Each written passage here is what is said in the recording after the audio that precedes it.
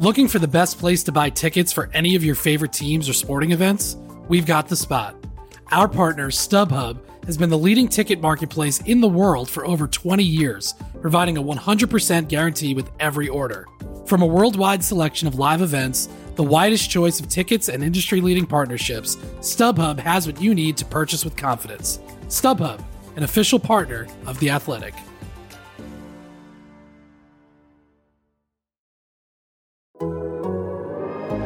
The Athletic.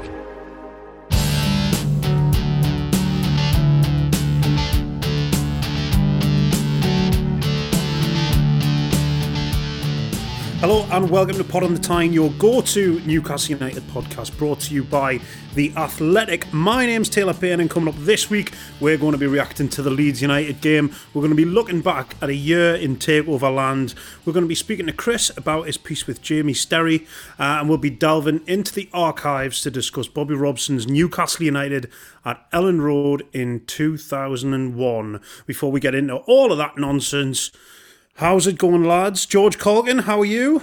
Marvellous. Yes, wonderful. Marvellous. Oh, well, hang on. No, I've got to be more upbeat. Yeah, I've got to be more upbeat. Yeah, marvellous, marvellous, marvellous, marvellous. George, it sounds like somebody's got a gun to your head and they're making you say that. Oh, I'm all right. Come on, what am I supposed to say?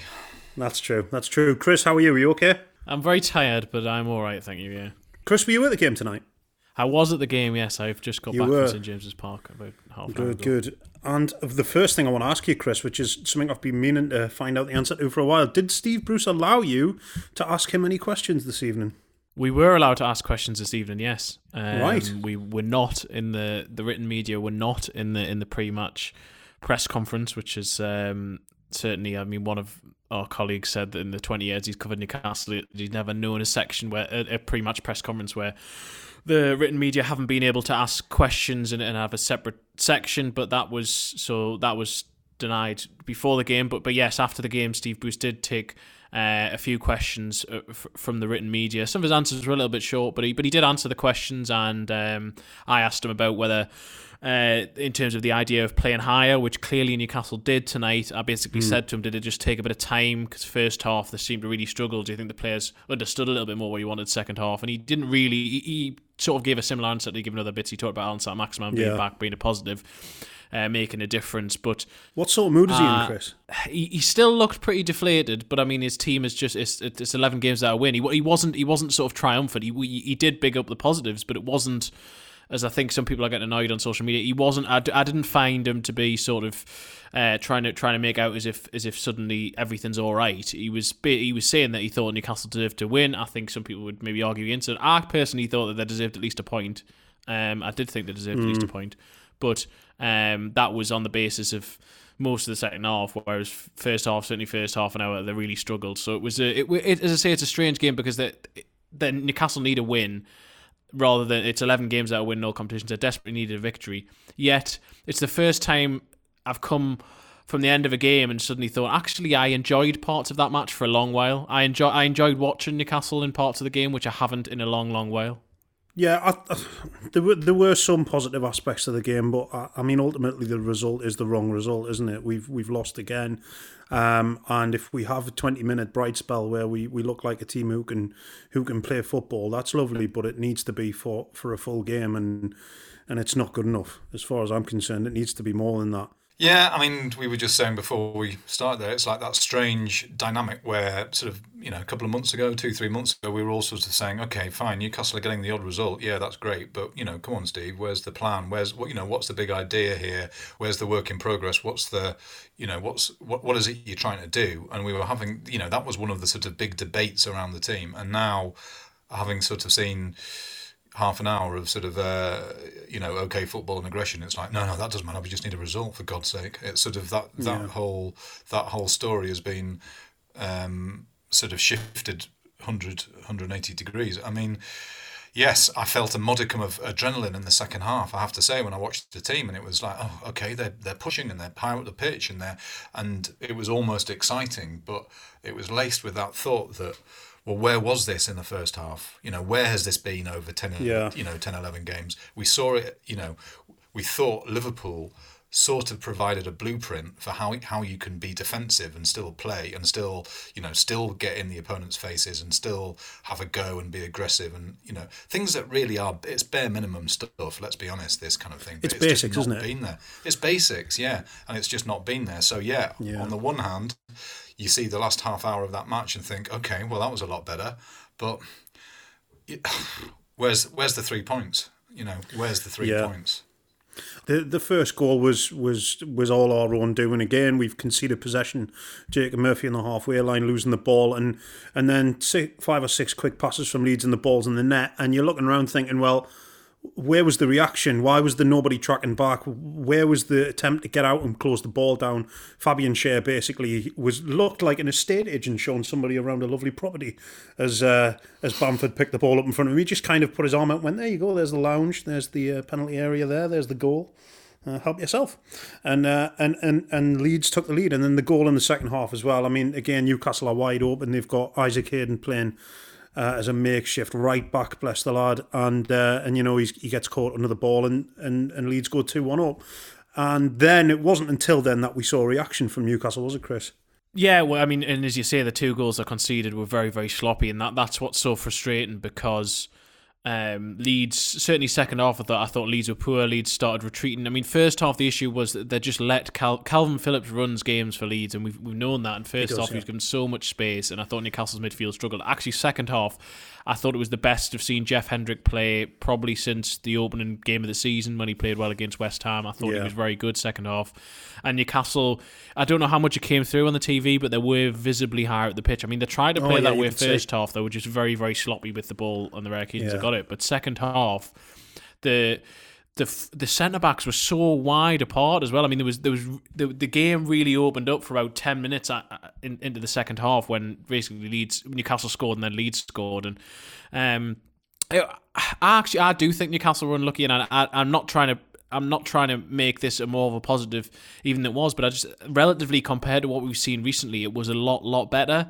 And ultimately, what they need is a victory. I accept that, and they need points, but if we've wanted them to play better, and for 30, 40 minutes, they were very, very poor. But then I do think that second half, they had more than enough territory and sort of opportunities, really, so that they could and should have at least got a point from the game, maybe won it. The reality is they didn't, and what they actually need now is points. But I was more encouraged by that. Now, that'll probably annoy a lot of people out there, but whereas Steve Bruce said he was encouraged at the weekend, and I didn't think there was anything to be encouraged about, I do think there was signs of encouragement tonight. For all of that huffing and puffing in the second half, though, we still barely laid a glove on Leeds. We got the goal, which was beautifully worked. I get what you're saying about it being a more attacking and more dynamic second half, which it was. But Leeds don't defend anyway, and we already knew this. So if that's what you need to do against Leeds, why not do it from the start? Why wait until you're 2-1 down before you suddenly, get a rocket up your arse and start thinking about playing the ball forwards? And I mean, obviously it coincided with St Maximin coming on and Almiron carrying the ball forwards the way they have done in the past, and we haven't seen enough of that this season. But it's just fallen short, isn't it? It just falls short every time. No, and if you concede goals like that, you can't win games. I mean, that's just, that is, the amount of space for the second goal was just, oh God. I mean, horrible, both goals were absolutely horrible. And no, totally, you're right. Well, I mean, you're both right in different ways, and I'm definitely incredibly right in whatever I say next, even though I haven't decided what that is yet. Which is always the case, George. But I mean, so it is that thing. If that was a blueprint, great, excellent. I think Newcastle would be okay this season. But whenever we've seen something that's potentially a blueprint, it hasn't lasted. It hasn't lasted beyond 10 minutes. It hasn't lasted for a match, and it certainly hasn't lasted for more than one match in a row. So that has been the problem. That's been the problem. And why didn't they start like that? Why didn't they start with that aggression? Why didn't they start with that attitude? Why were they so passive? Why did they let Leeds dictate the tempo? How come in the first half they had something like 22% possession at one point in the first half? I've sort of come away from it feeling marginally better about life, because I've seen Newcastle have a go, but that is really an indication of how bad things are, that is giving me cause for any pleasure whatsoever, because it is as I said, it's bare minimum stuff. They should be going out with that level of aggression and commitment and competitiveness and fight. And it was like suddenly someone flicked a switch in the second half, and it was like, oh my God, we're in trouble, and we have to get out of this. And it's like, hallelujah. So I suppose, maybe that's the thing that we're sort of clinging on to, that there's been this sort of belated realisation. In my heart, I have to say, though, that, they're going to Everton this weekend, and my expectation is that it'll go back to how it was before. And that is my fear. That is absolutely my fear. That's the worry, isn't it? We're clinging. It's like we're clinging onto a life, onto a life raft. Yeah, 20 minutes life raft. The first 35, 40 minutes were up there, or should I say down there, with some of the worst football I've seen us play this season. And there was a stat that popped up on the screen after 20 minutes which said we had completed 23 passes in the first 20 minutes of football to Leeds' I think it was something like 106. It was absolutely appalling, that first 30 minutes of the game. And the amount of times that the ball was given away by the midfield and by the defence trying to play the ball forwards, they were incredibly profligate, Chris, weren't they? And I know you love a stat. So the passing is just absolutely horrible at the minute. It was, and that was the problem at Leeds away. I remember writing after that game about how the passing accuracy was terrible, and it was again tonight. And I have to be honest, the first 20 minutes I was still trying to work out what the formation was, because when the game started it looked like a 5, but then Murphy was going forward at points, and then he was coming back, and then Hayden was actually at right back, and I still can't quite work that out. I mean, they've got a right back who's unable to play for quote unquote visa issues, according to Steve Bruce, with DeAndre Yedlin, which you understand his work permit has run out and it hasn't been renewed in time, and then Emil Kraft's on the bench. Yeah, they had 2 right backs on the bench as well. Yeah, I mean, Manquillo, Bruce said, he's still having after effects from COVID, I think, in terms of fatigue, so he wasn't. I could understand why he didn't start, but he did actually have another right back and Kraft on the bench, and yet Hayden is playing at right back, which I found strange. And it just seemed like the team took a while to know exactly what they were going to do, because there was only 2 changes from the weekend, but the formation had changed. And then so Fraser was on, and I thought he was quiet for parts in the first half and took a little bit of time to get in the game. Callum Wilson looked frustrated, and I mean, again, I suppose that's another concern for me tonight, is as well as Newcastle played in for those 20-minute period in the second half, or how I actually thought it was a little bit longer than that, but let's just say it was for 20 minutes. Callum Wilson still only had 1 shot, and it was a blocked shot, so Callum Wilson's still not getting opportunities. It was a brilliant layoff, I thought, for Almiron's goal. I thought it was a well-worked goal. That showed what Newcastle can do, because they pressed higher up the pitch. Lascelles did well to win it. Shelvey then a good ball into Wilson, and it was such a clever little layoff. And Almiron finished it. I mean, bless him, he telegraphed it completely, and the keeper got a good hand to it. And I thought he was going to miss it, actually. But that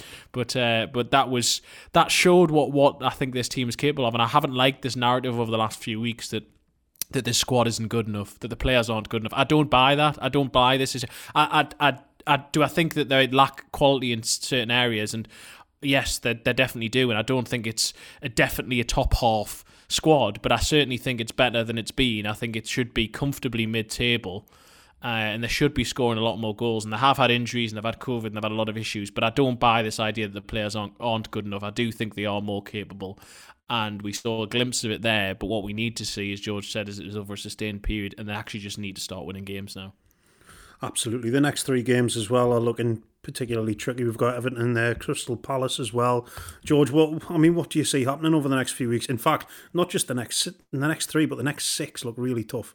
And also Fulham playing West Brom and playing Brighton. They could pick up points quite easily.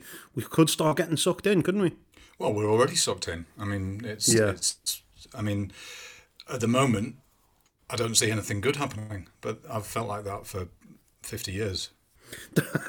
That's a very good short point. And sweet. No, that is short and sweet. Yeah, I can't see. I mean, I'm going to repeat myself, and I don't want to. If it's 20 minutes, the 20-30 minutes that we saw tonight, then okay, fine. I would have faith that things can change, but unfortunately, what the history of this season shows is that it won't last. So that's my fear. And Everton are a very, very good team, and so what happens there? Does confidence get another hit? Can they do what they did tonight? I don't have faith, I have to say. and it's a dreadful. This is a full run of form. I mean, you just have to hope that spark that there was there can carry them through a bit, but I don't have any confidence in that. No, I don't think any of us do at the minute. Well, we're going to move on, chaps. Before we do that, let me quickly remind you that you can sign up to The Athletic right now for $3.99 a month for the first 6 months and enjoy unrivaled Newcastle United coverage in 2021, as well as all the ad-free podcasts via the app. Just go to theathletic.com/Newcastle pod. And coming up in a bit, we're going to revisit the great Newcastle United pub quiz, which I will stress again was recorded well in time before the game, if the mood is ever so slightly different during that. Speak to you in a bit. Looking for an assist with your credit card but can't get a hold of anyone? Well, luckily, with 24/7 US-based live customer service from Discover, everyone has the option to talk to a real person anytime, day or night. Yep, you heard it right. You can talk to a real human in customer service anytime. Sounds like a real game changer, if you ask me. Make the right call and get the service you deserve with Discover. Limitations apply. See terms at discover.com/creditcard. This episode is brought to you by Michelob Ultra, the official beer sponsor of the NBA. Want to get closer to the game than ever before? Michelob Ultra Courtside is giving fans the chance to win exclusive NBA prizes and experiences like official gear, courtside seats to an NBA game, and more. Head over to MichelobUltra.com/courtside to learn more.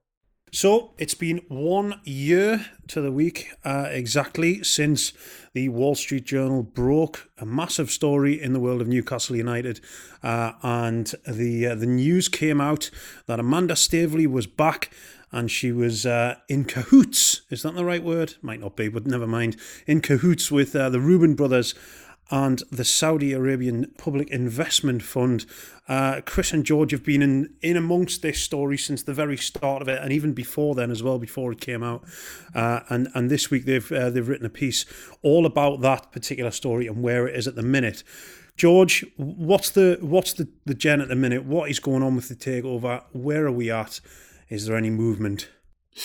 Well, there's the £305 million question, isn't it, Taylor? Yeah. Yes, and in terms of answering the big question, will it happen? We obviously can't answer that because the process is in arbitration, as we know. That's the kind of latest and third stage of this takeover, and we have to just wait until that is determined. I mean, I think it's fair to say that neither of us really wanted to write this piece, but that it felt like a sort of milestone worth drawing attention to. It's been a very long and wearing year for everybody. I mean, in particular Newcastle fans, and it's kind of an arbitrary date because, yes, as you say, I mean, this version of Amanda Staveley's bid to buy the club really stretches back to the summer before, when she thought there was a chance that they could get something done even before Benitez left the club. That was obviously pie in the sky, and it wasn't until later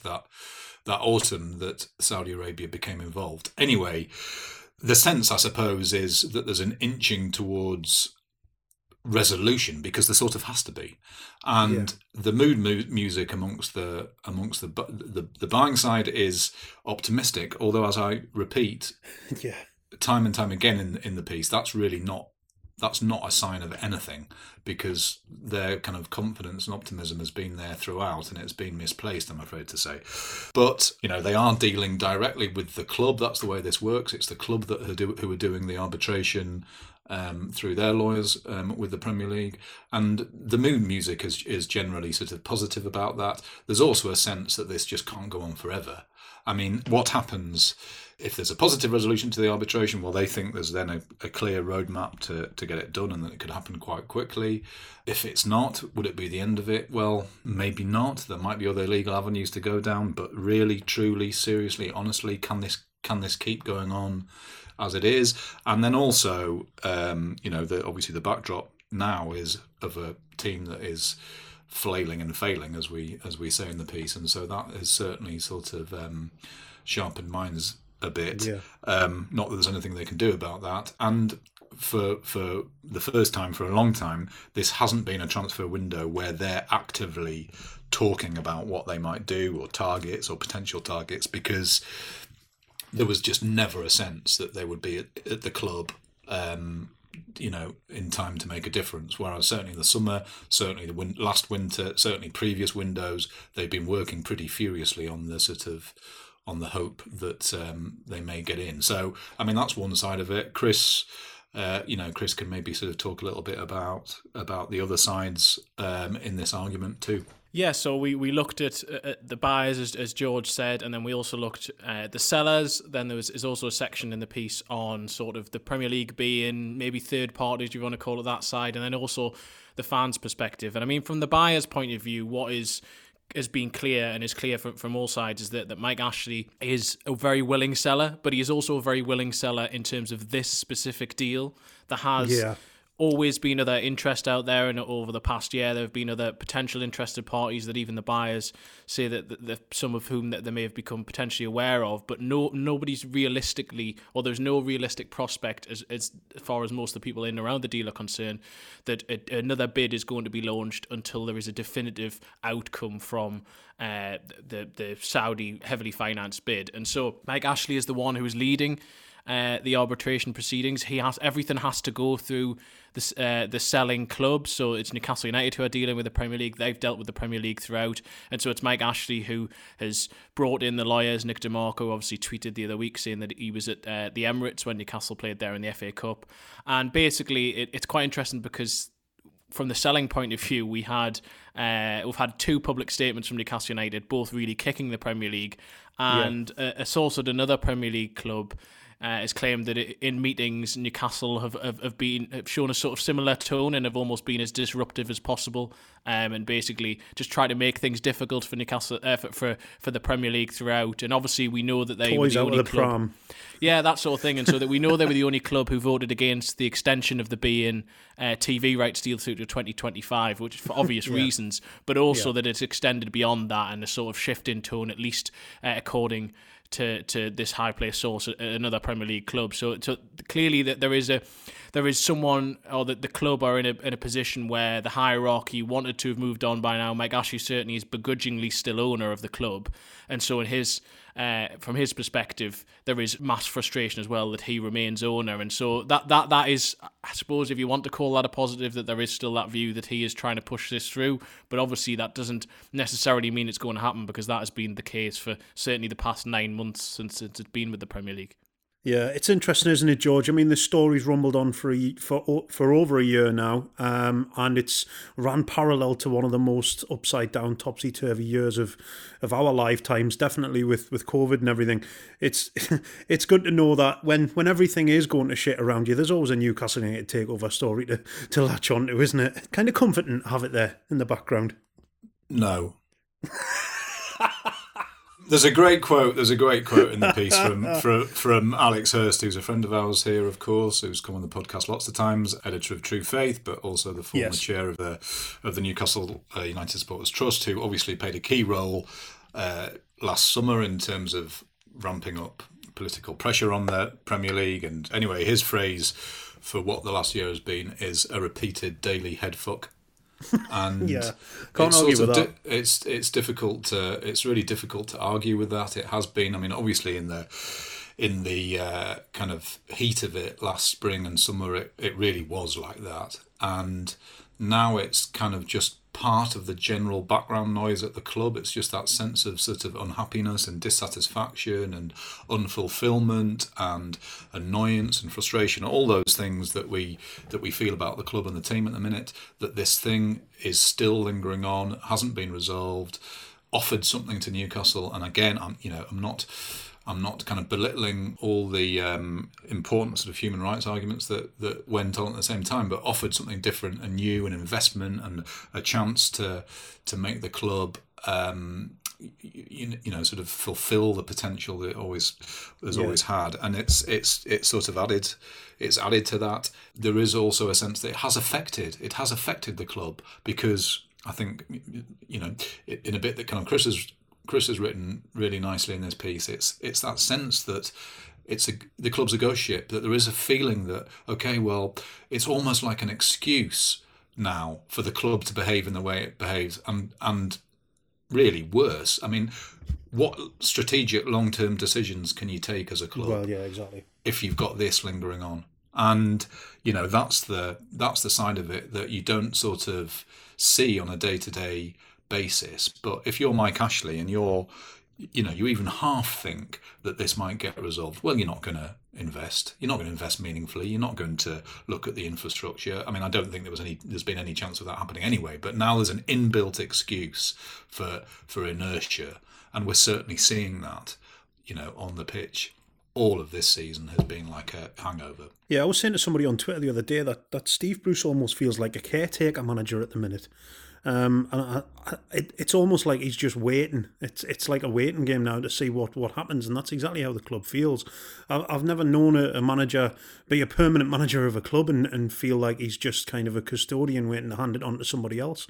Yeah, and I mean that has been the sort of impression that has been given by at least some people in and around the club as well, and that's sort of how it can feel. And I'm not saying that's a universal view, and others would contest that, but certainly when you look at it from that perspective, it does feel like that. It is as if now, if a takeover happened, would Steve Bruce remain as manager, given the perilous situation that Newcastle seem to be finding themselves in the Premier League table? You'd have to doubt whether he would remain in position. It was different when it was at the height of things, either side of sort of Project Restart, and I think he probably would have been given time at that point. There was nobody lined up and no immediate rush to change, but now it just feels as if, and in that sense, that the job has become very difficult for him. And I know that the football's been awful certainly for the last few weeks, if not longer, and the results really aren't acceptable. But he has been in a difficult position. I'm not saying that excuses the results and things that have happened, but managing the club at the moment cannot be easy at all in that sense, because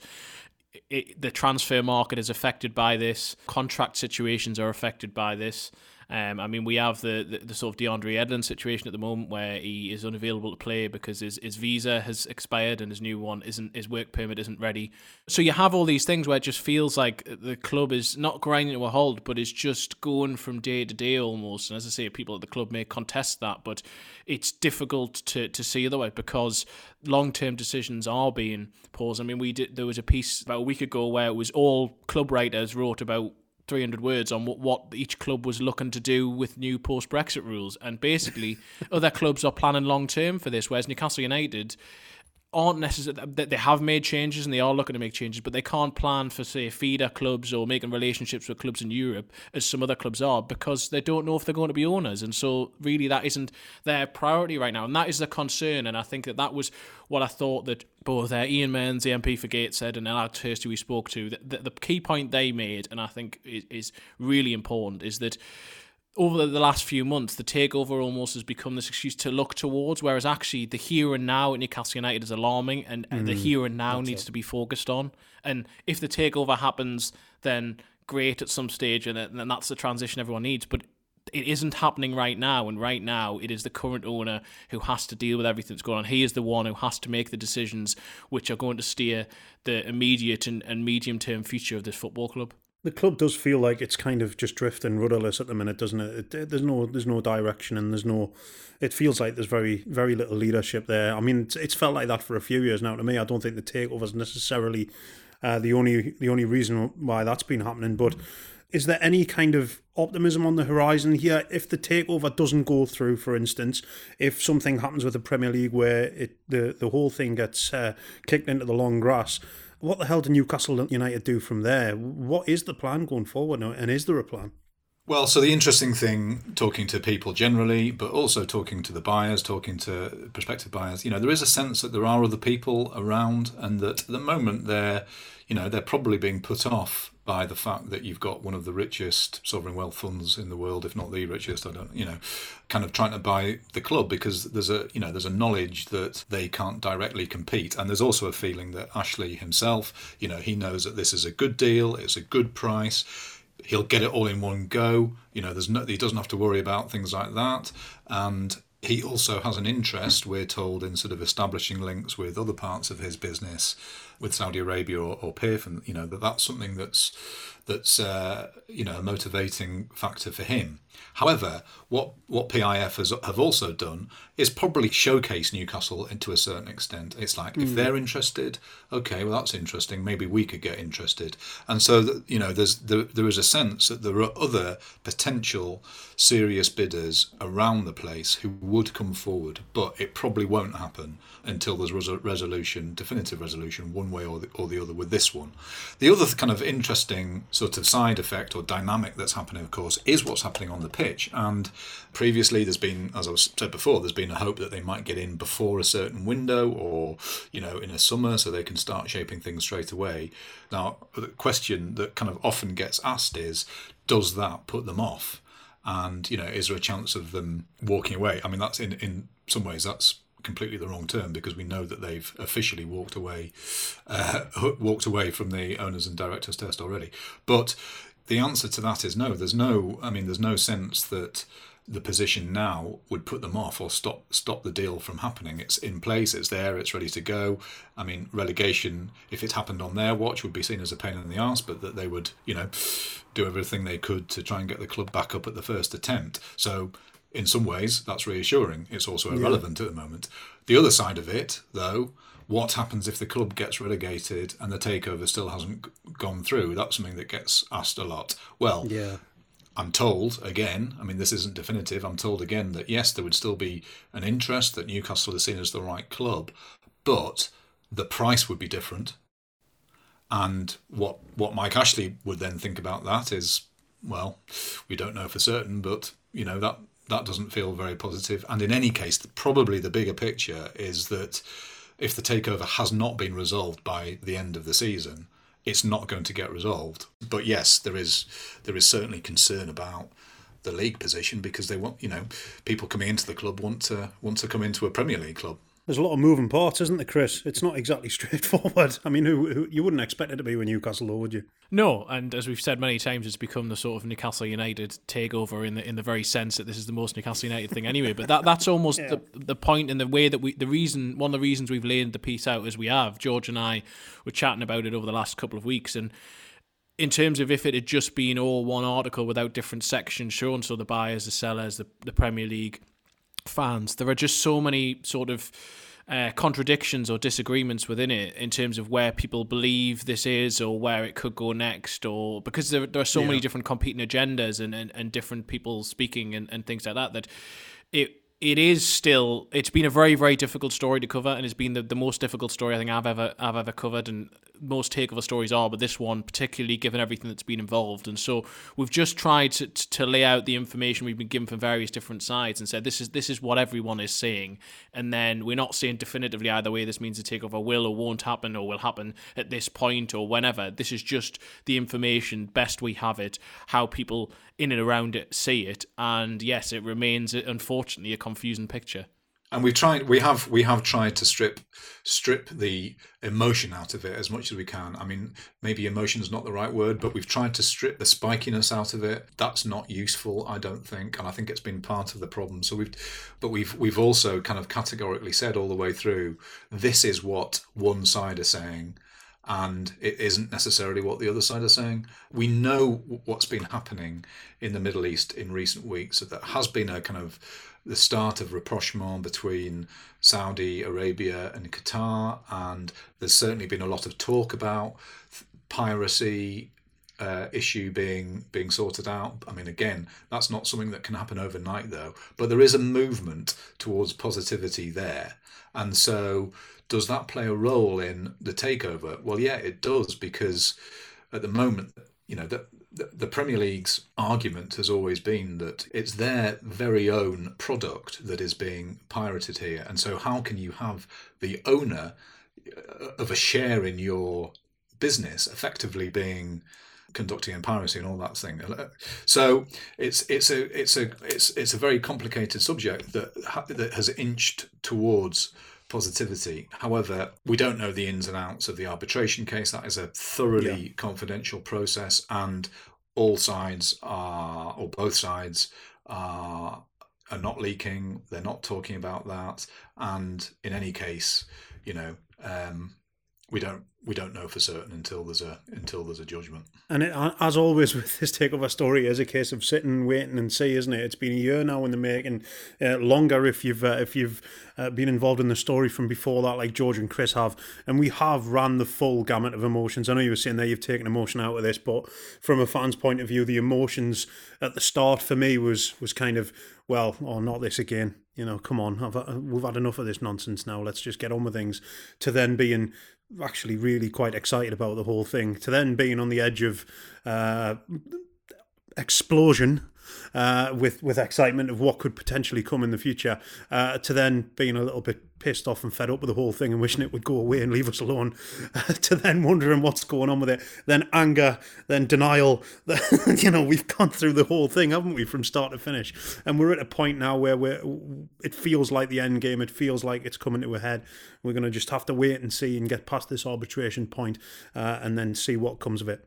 So still to come, we'll be returning to the Great Newcastle United Pub Quiz, and we'll be talking about our memories of games past Leeds United at Elland Road back in 2001.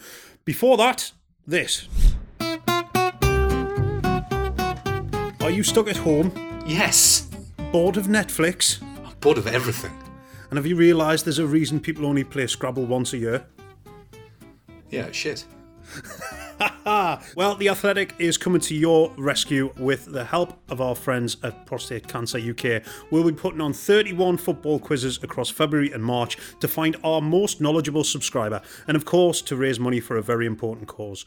Prostate Cancer UK helps fund life-saving research and provide valuable support and information for men and their partners affected or worried about prostate cancer. And we'll be encouraging you to donate money on the night for a great cause. We'll be running a quiz for every team we cover, plus one each for the Bundesliga, Serie A and La Liga. The winners of each quiz will go through to our grand final at the end of March, where there is a very nice £1,000 up for grabs, and we will match this with a donation to Prostate Cancer UK. £1,000, George, imagine what you could do with that. The quizzes will be hosted by the correspondent for that club or league. Oh, lads, are you going to be hosting one of these? I think that's the idea, yeah.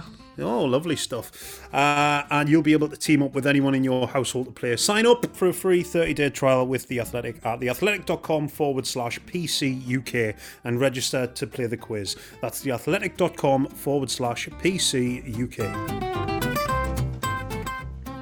Well, ladies and gentlemen, roll up, gather round, pull up a chair, get yourself a pint from the bar.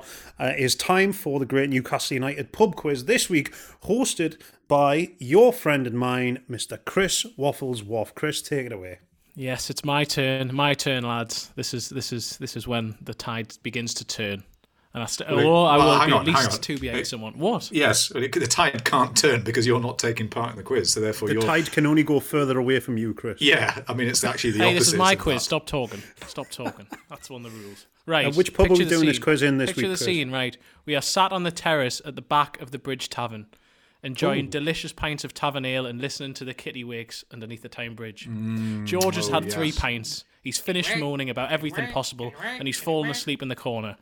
Taylor has raced ahead onto his 6th pint and is standing on the table singing the chorus to Big River by Jimmy Nail on a loop. Sounds about whilst right. I'm eating my own body weight in pork scratchings and Scotch eggs.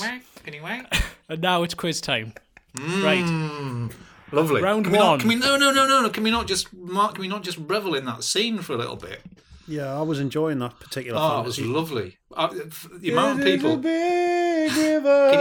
he wait? I love that bit that part of the city. It's one of my favourite bits of the city where you've got the bridge. It's right above you. You've got this extraordinary Georgian architecture around you, and then you've got this massive sort of monstrosity, beautiful monstrosity. Don't say that about Chris. No. It's a beautiful monstrosity above you, and it's like old and new. Well, it's not new anymore, is it? But it's that sort of incredible bit of iconic, but really weird if you take a step back and look at that sort of architecture next to each other. Oh, it's gorgeous. It's a great pub, that, and they do good sloppy Sunday dinners as well. Tavern Ale is beautiful. Let's go back there. Yeah, I like this. I feel confident now. Is this going to be our first pint meet-up after lockdown? We're going to get ourselves up there. Certainly going to be high on the queue. I think we're just going to go everywhere, aren't we? We're just going to go around free every trade. Free. Yeah, let's start pub on the crawl. queue side. Right, come on then, Chris. I'm sure Right. we're all desperate to get into Right. this. Quiz round 1. Loosely related to the On This Day round, January 26th. I want to give a shout out to NUFC.com for being wonderful anyway, but also for providing the inspiration for this, sort of. But, I mean, it's very loosely based. But first, I need to test my dinger. Actually, that's... What? But yeah. Hang on. Realised how that sounds. You do that on your own I have on this your written own down in time, my Chris. script, but- Hello. What? This is I'm a not- different podcast to the one I joined, honestly. I've still got my dinger. Well, yes, but you're posh and you have one though. So my dinger is a Brinkburn Street Brewery pint glass and a teaspoon. Have you smashed it? You've just smashed it, haven't you? Ladies and gentlemen, Chris Waff on percussion. Jesus. So there we go. Right, question 1. The first question for Taylor. Right. Oh, Jesus. How are then? Florian Thauvin, the former Newcastle United winger, was born on January the 26th, 1993. Yep. He is perhaps most famous for wearing a tuxedo as a match suit when turning up at St James's Park. He Yes. followed another Newcastle player who had mistakenly done so previously. Who was the first player to inadvertently sport James Bond-esque tails? Was it Chancellor Mbemba? It was Chancellor Mbemba. I would correct. have said that, yeah. Well done. And he bought it from Next, apparently. Here is a quote that he gave to the Daily Mirror. Every player needs to look smart before the game, we were told. So I bought the first suit I saw, and it was the one I wanted to wear. So, yeah. Brilliant. Beautiful. So Chancellor 1-0 Mbemba is 1-0 to actually Taylor. the new Bond. He's taken over from Daniel Craig in the next Bond film. Congratulations on winning this week's quiz, Taylor. No problem, George. Thank you. Right, George, your first question. In 1996, Faustino Asprilla landed on Tyneside wearing a fur coat to be greeted Yes. by a snow shower. He returned to Italy before eventually signing almost a fortnight later. But in 2004, he launched his own brand of a specific and, let's say, useful item called Tinos, which he has made free during the coronavirus pandemic. What are they? Well, it must be condom, surely. Correct. Correct. 1-0. I've got anything to ding. Hang on. 1-0. Right. Glass is still intact, has not yet broken, but there are still. God. So hopefully you don't get any more questions right, because then I won't have to hit it again. Right. So round 2, the song recital round. Answers must be given in lyrical form, not just spoken word. Oh, come on. Chris, what are you doing? What are you doing? This isn't This a is quiz. vengeance. This is This payback. is vengeance. It is. It's vengeance. It is. It's so petty. You're such a small, Right, petty and I've man, Chris. flipped it around. So George is going to answer the first question on this one, then Taylor. All right. Thanks for giving a this music round to when we've got a professional musician here. That's quite all right. Right. George, The Bladen Races was written in the 19th century by Geordie Ridley. There is a version which is cited at St James's Park, but I want you to give me the next line from the original version after I list a line here, and I want you to sing it back to me. So the line I'm going to give you is, the lassies lost their crinolines off, and the veils that hid their faces. Gone along the Scotswood Road to see the Bladen Races. Nope. Taylor, I- do you know it? I know this. It's I got 2 black eyes and a broken nose gone to Bladen Races. Yes. Correct. Correct. What is that? George, Do I get an will extra miserably point? In terms of his... No, you don't get an extra point. Oh, No. I'm not that generous. George, you need to look back at the Bladen Races and learn it. I'm disappointed in you. But You need to do something as well. right, Taylor, your second question. Fog on the Tyne, Lindisfarne's classic, was immortalised come by Paul on. Gascoigne in the original 1971. Come on, you got it for Christmas. Please give me the next line of the song after could a copper catch a crooked coffin maker? Could a copper comprehend? that a crooked coffin maker is just an undertaker who undertakes to be a friend. Correct. Absolute shit heap. Suck on that, Corgan. 2-1 after 2 rounds here.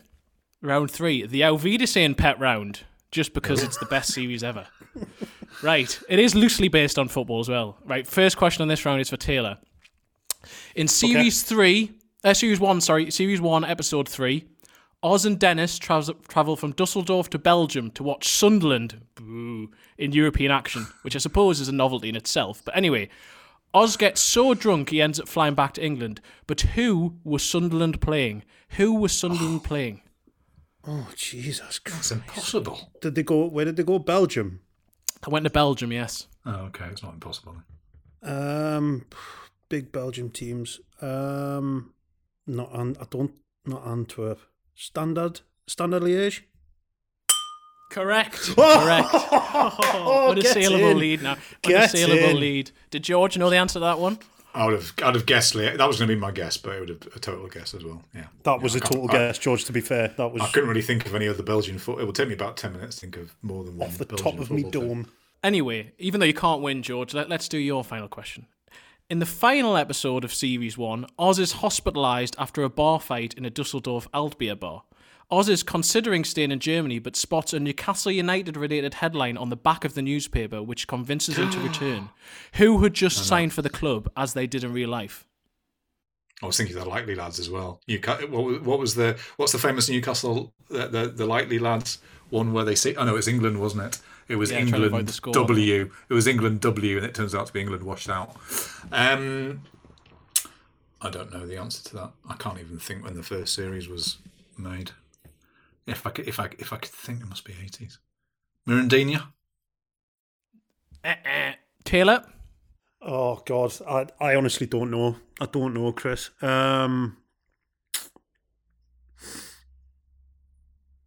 Peter Beardsley. Oh No. Kevin Keegan. Famous. Oh Shit, yeah, of course, yeah, Yeah. that makes sense. That that Earlier. scene in the bar in Dusseldorf, where he gets in the fight. I've been in that bar in Dusseldorf yeah. where they filmed that. Wonderful. It's wonderful. In the place. Uriga bar. I was going to say Kevin Keegan as well, but I thought it was too late. For that. I was thinking late. Anyway, I late did have a 80s. tiebreaker, which we will quickly do anyway. Come on in. Go on then. Which is more contemporary. So Newcastle have had the lowest share of possession in the Premier League this season, averaging just 37.7% across 19 matches. So this is pre-Leeds. Their lowest average share in a single game was against Manchester City on Boxing Day. What percentage possession did they have that day? The closest wins. George can go first because he lost. Well, it's an advantage to go second, but 22%. 24%. Taylor wins again, 24.94%. Slightly higher than I actually thought, but yes. So Taylor has thrashed George there, which is... What was the final score there, Chris? The final score was 3-1, and then you also won the tiebreaker round as well. So I think you need I mean, to up your game, Colton. It's just not... No, I know that I'm going to lose this at the final tally. I know that I'm going to lose this, but Chris has also set a bit of a precedent here. I mean, I think in previous weeks, I don't think it's like giving the game away, but like last week, for example, I told you it's like, okay, I'm going to do one section on this, one section on that, one section on that, not so that you could cheat, but just to give you, mentally, just give you a little bit of a heads up, get you prepared. Chris has done nothing this week, nothing. He is a bitter and twisted man who wants to humiliate his colleagues, which in my case this week he has definitely done. But all I'm telling you, Chris, the gloves are off. well, I mean, I am bitter, but I also finished the quiz 1 minute before this, so I hadn't actually written it until an hour ago. Gloves are The off. important thing here is that I now am in the lead with 2 wins. George has 1, and Chris, you have big fat 0. It goes back to me next week to be quiz master, and you have the chance, Chris, to get level with George. I intend to. And believe me, this quiz is going to make you shit yourself with fear. Excellent. Lovely stuff. Let's move on. Looking for an assist with your credit card but can't get a hold of anyone? Luckily, with 24/7 US-based live customer service from Discover, everyone has the option to talk to a real person anytime, day or night. Yep, you heard that right. You can talk to a real human in customer service at any time. Sounds like a real game changer if you ask us. Make the right call and get the service you deserve with Discover. Limitations apply. See terms at discover.com/creditcard. This episode is supported by Season 3 of FX's Welcome to Wrexham. Celebrity owners Rob McElhenney and Ryan Reynolds' small-town Welsh football club has finally been promoted into League 2 after 15 seasons in the National League. Dedicated staff and supporters celebrate the city's return to glory while bracing for the newfound challenges that come with being in a higher division. Will Wrexham AFC stand up to the challenges and rise again into League 1? FX's Welcome to Wrexham premieres May 2nd on FX. Stream on Hulu.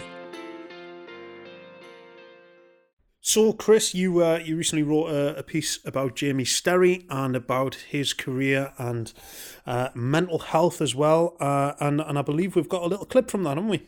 And I went in there thinking I had other options to go to a different club and thought, no, I'll go back here. I really enjoyed it, played well every game. Then I went there and I didn't play. And I was going like mental health as well. I was really, really struggling. It was obviously a build-up of everything, I think, but no, I was really, really struggling. So that's why the deal got cut short anyway, because I had to come back. Like some days, like most days actually, I'd get up, not want to because I couldn't sleep. Go to training, come back and go to bed, then that was it. That was like a cycle. Really, really low point in my life, really.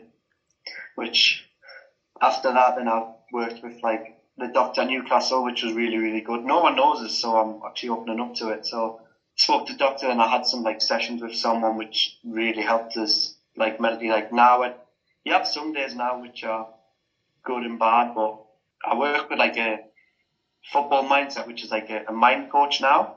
So I speak to him most days and obviously like a Zoom call every week, which is good. But when I was at Crewe, I was really struggling like that. And I don't even think they knew because like we didn't really say anything because it was quite private. I didn't really want anyone to know in case it jeopardised my career. But then after that, a lot of players were coming out speaking about it, and right now is everyone's talking about, which is really, really good. Yeah, so that was.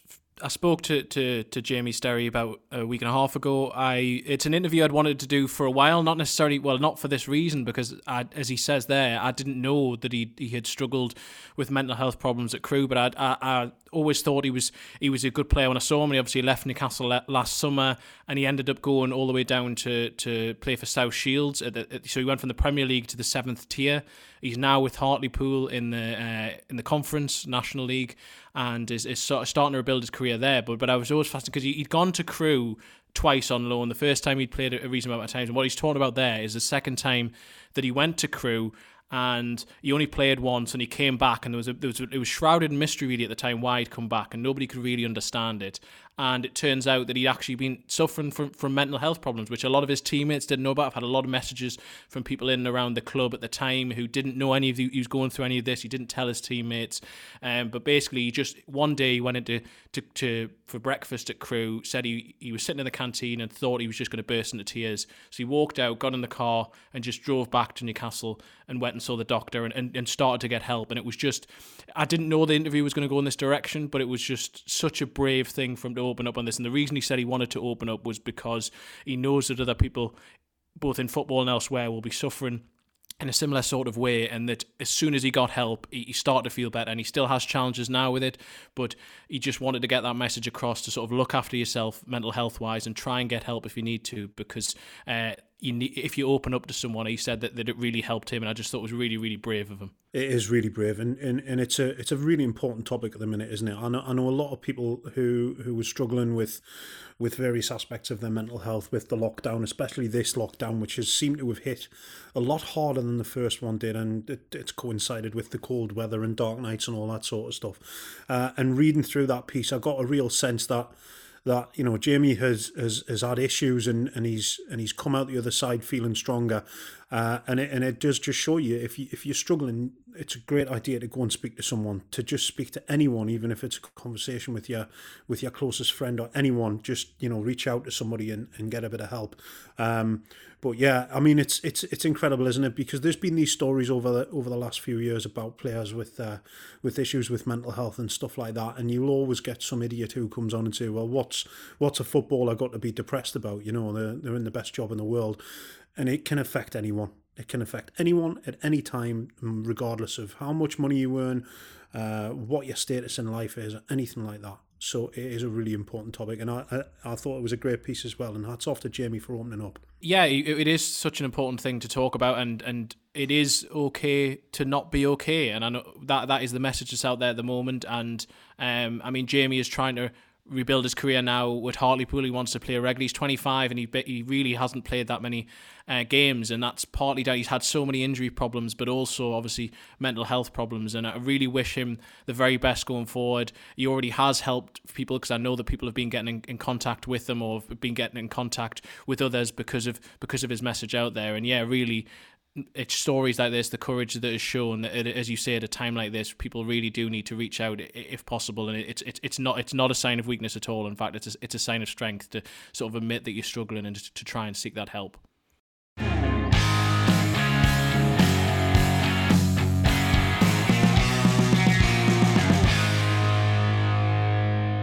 Okay, we're going to crack on now with a little look back into the annals of history, the archive. We've done a few of these. This is the furthest back we've gone. 20 years ago this week, Newcastle United under Sir Bobby Robson beat a flying Leeds United team 3-1 without Alan Shearer, without a few of the big names, with some young players and a mix of old experience as well. And we've got a clip coming now. Good football being played by Bobby Robson's team. And this is Luar now, and Bacedas, still with Bacedas, support now from Wayne Quinn, good deep cross, Solano down, and that's another one, and it's Shola Amiobi, his second Premiership goal, it's 3-1, and this is a tremendous performance from Newcastle. Good old Roger Thames there on commentary. Brilliant. And a young Shola Amiobi popping up and netting his second ever Premier League goal for Newcastle United. Just a slip of a lad when I watched the video. Nout on him at all. What a team though that was. And also a 3-1 win at Elland Road against a Leeds team who was packed with talent at the time. Yes, I mean Chris wasn't even born then, so I should probably lead this. I don't know if I was there. I might have been there. I might have been reporting on this game for the Times. I definitely can't remember that. I do remember the team being massively ravaged by injury at that point, as you said, no Shearer, etc., etc. And they'd lost in the cup. They'd gone out of the cup, I think, in the third round replay not long before, and it was at that sort of time when Bobby was still kind of rebuilding the team. So they'd finished 11th the season before, and I think they finished 11th this season as well. So it's before he got them back up to the top of the table, and he was, getting them back into shape. So you sort of look at the team, hearing there on the commentary, people like Bacedas and Acuna were in the team, and Wayne Quinn and people like that. He really Kevin Gallagher started the game, and Kevin Gallagher was he was Bobby's. I think it was Bobby's. I'm pretty sure he was Bobby's first signing. I did like him. He was a good little player. Yeah, he was. He was really good. He immediately came in and sort of lifted things. And they had no money. I mean, they'd had no money at that point, which is why he was having to spend $500,000 on Kevin Gallagher. I think it was something like that, not much more. Yeah, and they went to Leeds and won. It got me thinking when you mentioned we were going to do this. It got me thinking. I was trying to remember when it was. So this is actually, it turns out to be completely irrelevant, but that's not going to stop me. But there was a time that I was in the away end at Elland Road. So this is actually before then, because it was before I joined the Times. And I remember the away end was adjacent. It was next to. It was at one of the ends, obviously. But the bit it was adjacent to was the family section at Elland Road, and it was brilliant. So I was at the end of one row for whatever this match was. Literally right at the end of the row, and then there's the gap, and then there were stewards, and the row next to me, so the closest possible seats to me, but in the family stand at Elland Road, family section, there was this skinhead fella with his skinhead son sitting next to him, and they both spent the entirety of the 90 minutes doing wanker signs at me, and this father looking so proud of his little son. That's Leeds for you. I thought. So they knew you, did they, George? They knew you. They did. Yes, they did. They were familiar with me and my reputation. Yeah, I just thought, what chance have you got? Oh, wonderful. What chance have you got? Oh, that team, Chris, it had a fantastic mix of youthful exuberance and more experienced heads as well. Gary Speed and Duncan Ferguson and players like this. And then you had the young guns coming through, Shola Amiobi and Kieran Dyer and people like that. I mean, what you'd give for some of those players now. Oh, it was absolutely, some of the names you listed are absolutely superb. Aaron Hughes, Gary Speed, Warren Barton was still there. Nobby Solano was Rob Lee was his still pomp. There. Rob Lee was still there. Yes, Shola just coming through, and I mean the amazing thing though is, as George said, that team is injury ravaged, and the bench is amazing. I mean, John Carelsa, Marcelino, Basadas, Cordoni and Lualawa. I mean, what a bench! Whoa, that's a five-a-side team, isn't it? And Leeds were really good. They were so good. Yeah, I mean, they were. You know, I'm sure they finished in the top 3 or 4 that season. Is that not when they got the Champions League semi-final? I'm sure they got the Champions League. Yeah, it might have been that season. Harry Kewell and Mark Viduka, Jonathan Woodgate, Rio Ferdinand, Ian Hart. They had some wonderful Lee Bowyer in midfield. They had some wonderful players. Proper young, sort of really exciting team. And I mean, one of the sort of, I mean, maybe Newcastle fans might not think it's sad, but I sort of think one of the sad things about this season is that Leeds' return to the Premier League has not seen Elland Road in action, and it remains one of the great raw, horrible, hostile, really nasty places, and I mean that with admiration. I mean that with great admiration. I mean the same way that St James's Park used to be, but it would have been fabulous to see them playing the style of football they're playing under Marcelo Bielsa, with Elland Road full and rocking and bouncing. It was always one of those away trips that you sort of approach with trepidation, because there was always that kind of like spiky feeling to it, and that edge to it, and it's that sort of stadium. I was there in the Championship when we went down a few years ago with Rafa's team and watching from the away end, and it was a miserable day. It was pissing down, freezing cold, and there was just drunk people falling on me. There was a bloke pissing on me shoes. It was brilliant. Absolutely loved it. What an afternoon. It was great. Oh, yes. So there we go. Looking back at Sir Bobby Robson's team beating Leeds United 3-1 on the 20th of January 2001. Lovely stuff. Well, there we go, chaps. That's it for this week. Thanks a lot for your time, George and Chris. As always, we could really do with some of those Bobby Robson era players in the team at the minute in their pomp. That would certainly help us out, wouldn't it, Chris? I mean, you could put any of those players at the team and it would... Literally, even Christian Basadas. Well, yeah, I was going to say, except maybe the players were mentioned from the bench, but the rest of them. Absolutely. George, thanks a lot for your time. No, I don't care about any of this. I'm just going to spend a week researching potential quiz answers and thinking about nice pubs I could drink in that I'm not allowed to. I hope you realise I'm going to make things especially devilish for the pair of you next week. I don't want anybody to rein in my lead in the quiz championships. Thanks as always for listening, all you lot out there. Please remember to hit subscribe so that you don't miss any shows. Leave us a review and a rating if you're feeling generous, and we shall see you next time on Pod on the Tyne. Thanks a lot. Take care.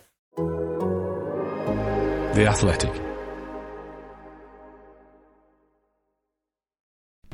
As you've probably heard by now, we've teamed up with BetMGM this season. We'll be using BetMGM lines to make all of our picks, and we'll have special offers for our listeners each week. If you haven't signed up for BetMGM yet, use bonus code The Athletic, and you'll get a 1-year subscription to The Athletic, plus up to a $1,500 first bet offer on your first wager with BetMGM. Here's how it works.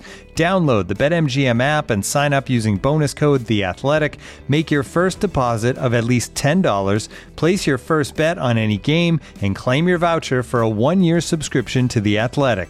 See BetMGM.com for terms. U.S. promotional offers not available in D.C., Mississippi, New York, Nevada, Ontario, or Puerto Rico. Gambling problem? Call 1-800-GAMBLER. Available in the U.S. Call 877-8-HOPE-NY or text HOPE-NY 467-369 in New York. Call 1-800-NEXT-STEP in Arizona. 1-800-327-5050 in Massachusetts. 1-800-BETS-OFF in Iowa. 1-800-270-7117 for confidential help in Michigan. 1-800-981-0023 in Puerto Rico. First bet offer for new customers only in partnership with Kansas Crossing Casino and Hotel.